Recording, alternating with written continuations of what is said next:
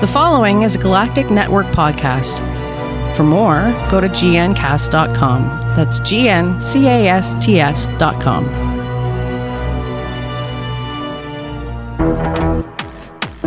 Hello, and welcome to another episode of Who Knew in Review. We're a podcast from the Galactic Network. So, as we all know, Peter Capaldi is due to bow out as the leading man in Doctor Who at the end of the forthcoming series. Of course, the question remains, just who exactly will be replacing him? Could we be, about to see the first female Doctor? I mean, everyone involved in the show seems to support this wholeheartedly. Maybe we get a black actor such as, Dave Harwood. I mean, he's been proposed again and again and again. I mean, that's who I think I'd like to see. I mean, whoever lands the gig, it's safe to say the decision will be heavily analysed in pretty much every major way. So it's probably best not to ask someone who's been connected to the show, maybe a former Doctor. I mean, basically, don't ask David Tennant. He's glad he doesn't have to make this kind of decision. He did an interview for the Telegraph. And he has quite a few things to say, but quite a few things not to say at the same time. Truthfully, I don't blame him. I mean, I don't want them to stunt cast anyone. I just want them to find the right person. And speaking of right people, here's another name to add onto the ever-expanding list of actors put forward as, well, potentially the next star of Doctor Who. You see, the writer, Toby Whitehouse, has named Being Human actor Damien Maloney as his top choice to replace the departing of Capaldi. Damien Maloney was on Being Human and, well, he was pretty terrific, is what Whitehouse has said. Now, of course, he also created the Supernatural series for BBC Three. However, he's young, so he ticks the box for the, some of them. I don't care either way, young, old, fat, thin, I don't care. But I can see him in a velvet frock coat or something similar, and I think he'd ace it. So, Stephen Moffat's done quite a lot on Doctor Who. I'm sure you can agree. Believe it or not, Stephen Moffat's proudest moment as Doctor Who boss was not an experience he particularly enjoyed at the time. You see, he's done an interview with Empire, and Moffat described working on the 2013 50th anniversary special as murder, even though it turned out to be quite a hit. The Day of the Doctor was a monster hit, I think he can say that, but the actual process of doing it was murder, is a direct quote from Moffat. I mean, the truth is, there's a reason why there's only one Doctor, and there's absolutely no reason to have more than one. And you know what? Even though I absolutely love multi-Doctor episodes, I can see his point. Otherwise, wouldn't you just summon all your Doctors? Oh, things are getting a bit hard. Oh, look out behind you, there's another one of me. Oh, look out behind you, there's another one of me. You could use it as a MacGuffin, and I don't think Doctor Who needs that kind of MacGuffin to get the Doctor out of situations.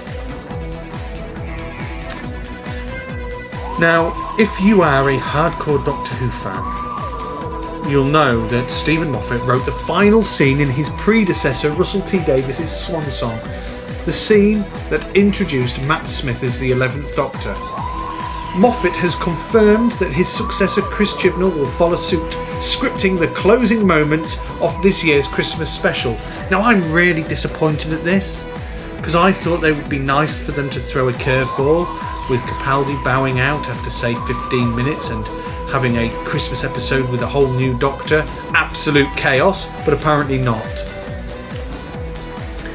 The truth is this: he's completely planned it out. He knows exactly what the Christmas special is going to be, but he finishes 2 pages before you type end titles. So it looks like we're going to have a Christmas episode of Peter Capaldi, which is brilliant. I don't think anyone can complain with that. But it also looks like we're not going to get to see much of the new Doctor in the Christmas special, which I think, personally, they have missed. Well, they've missed an absolutely fantastic opportunity. Still, I don't write the show. If I did, that's what I'd do. What would you do? Well, maybe you need to tell me. And if you need to tell me, then you need to know how you can contact me. Many thanks for downloading this podcast from the Galactic Network. We have so much to offer. Maybe it's horror or adventure gaming. Perhaps you just like to listen to a couple of nerds geeking out. Well, if that's the case, then visit gncasts.com. That's GNCASTS.com and have a good poke around. You'll be surprised what you find. Maybe you'd like to chat to the hosts. If so, then why not sign up to our Slack channel? Or simply you want to tell us what a great job we're doing. That's GNCASTS.com.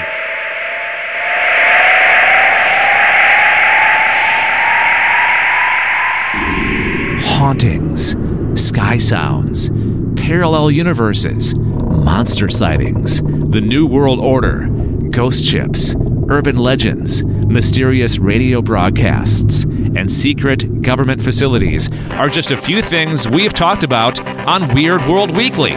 Listen to find out what's next. Go to gncasts.com/weird to listen, find out more, and subscribe to the podcast that discusses the paranormal, mythological, conspiratorial, unexplained, or anything else we think is a little strange and out of the ordinary. Also, Matt's continuing search for turkey recipes. It's all on Weird World Weekly, part of the Galactic Netcast network of shows, also available wherever you listen to podcasts. So it looks like Moffat's not the only one who has been talking to Empire. Peter Capaldi has opened up about his Doctor Who exit, admitting that he had mixed feelings after leaving the show after 4 years. Now, he'd previously told press, including Digital Spy, that starring on a long-running series presents, well, certain problems and acting issues. You have to give the audience what they want, but at the same time, you have to do that with a full heart and spirit. You can't phone it in. Well, Capaldi said last year, how'd you do that? Well, it's hard. And in a new interview with Empire magazine, he admitted that these challenges had played into his decision to quit the series. So that's a bit of a shame. He doesn't want it to be the Peter Capaldi show. He wants it to be the Doctor. But to be the Doctor is difficult. That's what it sounds like to me. Anyways, great article. Pop over to Empire. Link in the show notes. Take a look. Now, I don't know about you guys, because, hey, I don't use proxy bypasses or anything, but what I can tell you is Doctor Who Series 9 is now available on Netflix UK. Now, I'm hopeful that it's also on the USA and Canadian versions. I don't know what, because it all becomes really silly with territorial deals of, you can't use that, you can't use that, you can use that. The sooner we get a universal streaming service, the better, in my opinion. But when it crosses so many copyright streams, I imagine that's a little bit pickly. Anyway, if you're a Netflix UK subscriber, you'll see, oh look, Series 9. Fantastic. It's a shame the specials aren't there. I'd like to see the 50th anniversary special again. Well, I mean, I've got it saved on my DVR, but that's not the point. Well, let's go south now. The Australian broadcaster ABC have announced a new half-hour panel show to tie in with the forthcoming 10th series of Doctor Who. Now, based around fans of the show, Whovians will be shown on Sunday evenings from the 16th of April at about 8:30 on ABC/iView, straight after the latest episode has been broadcast on ABC. Now, this is the sort of thing that, if it proves popular, may well end up on a worldwide channel. I mean, I don't know about you, but I do miss the short BBC productions about how an episode's put together. I do miss the interaction with the fans. So if ABC can keep this half-hour panel show nice and tight, then there's no reason why it won't end up migrating over to the BBC or BBC Worldwide. I mean, we can hope, can't we? Now, this is a particularly UK-centric story. However,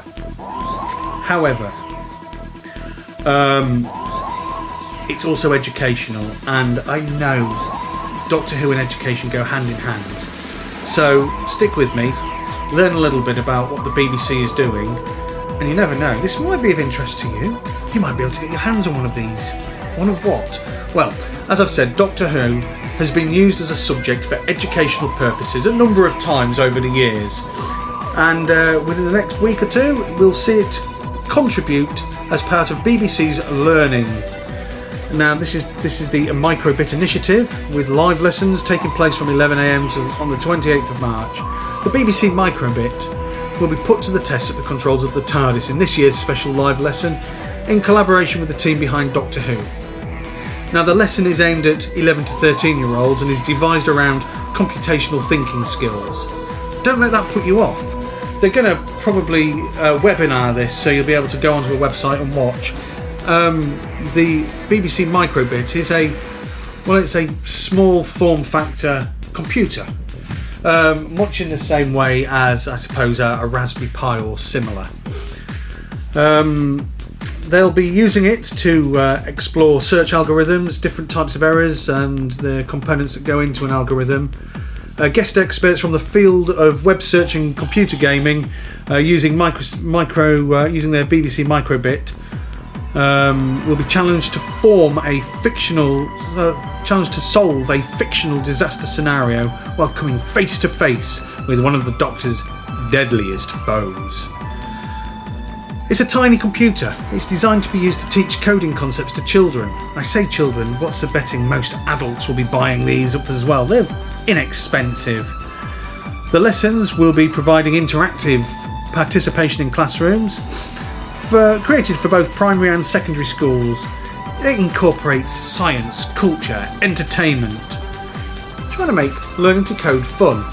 Now the BBC site already has a Doctor Who Maker, and there's elements of coding in that. And there is another one which I'm trying to remember, which again is set in the Doctor Who world where you control a Dalek, and it is all based around simple coding tasks, building people up from visual instruction to eventually written coding. It's absolutely fantastic, something that I'm particularly passionate about with my background in IT, and something that I think, I think using something as popular as this in that particular age group is it's something to be applauded. So I hope you don't mind that. Obviously, I've mentioned something which is pretty UK centric, but you never know. You'll see these little BBC Microbits on popular auction sites. Get yourself one, follow the instructions, see what you can code. So let's finish off with a little bit of news, shall we? I mean, this is Who News and Reviews. The BBC have indeed released a number of publicity images to tie in with the new series due to premiere on the UK. Now these are things which essentially they've taken straight from the trailers, but as the BBC's released them publicly, I am hosting them on my website. They are single shots taken from the last trailer. All of them are pretty spectacular, pretty exciting stuff. Click on the show link in the show notes, pop over to my website where I host them, take a look, tell me what you think. We've also got a tiny other little bit of news. You see, Toby Whitehouse has confirmed to Digital Spy that the epic story that he has written will take place across 3 episodes, 6, 7 and 8 of the new run. Whitehouse has said that his particular one is the third part of a 3-parter. Stephen Moffat's done the first one and Peter Harness has done the second one. It's all set in modern day, and I think anything more than that, and Stephen will go round to his house and kick him in the shin. But that's apparently the monk episode. You know, the scar-faced monks in their red robes. Apparently that's going to feature over 3 particular episodes. Now, whether it's going to feature those 3 episodes are standalone episodes themselves, with a little bit of monkey thrown in, who knows? But I wouldn't be surprised, because they've moved away from doing cliffhanger episodes. I don't think it's going to be 3 consecutive episodes telling one big story. I think it's going to be 3 stories with a particular arc running through them. But still, we'll find out soon enough, because it will soon be the 15th of April, and it will soon be a return to proper Saturday night viewing.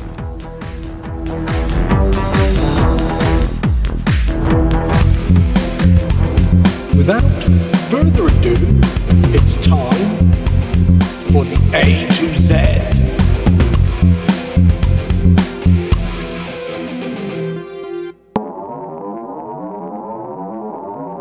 And the A to Z this week is the monster simply known as a slab. We first saw these in Smith & Jones. Slabs are robotic beings, typically android, used by individuals of various races, mainly criminals of those races. They're basic slave drones and used for certain things, usually hired muscle.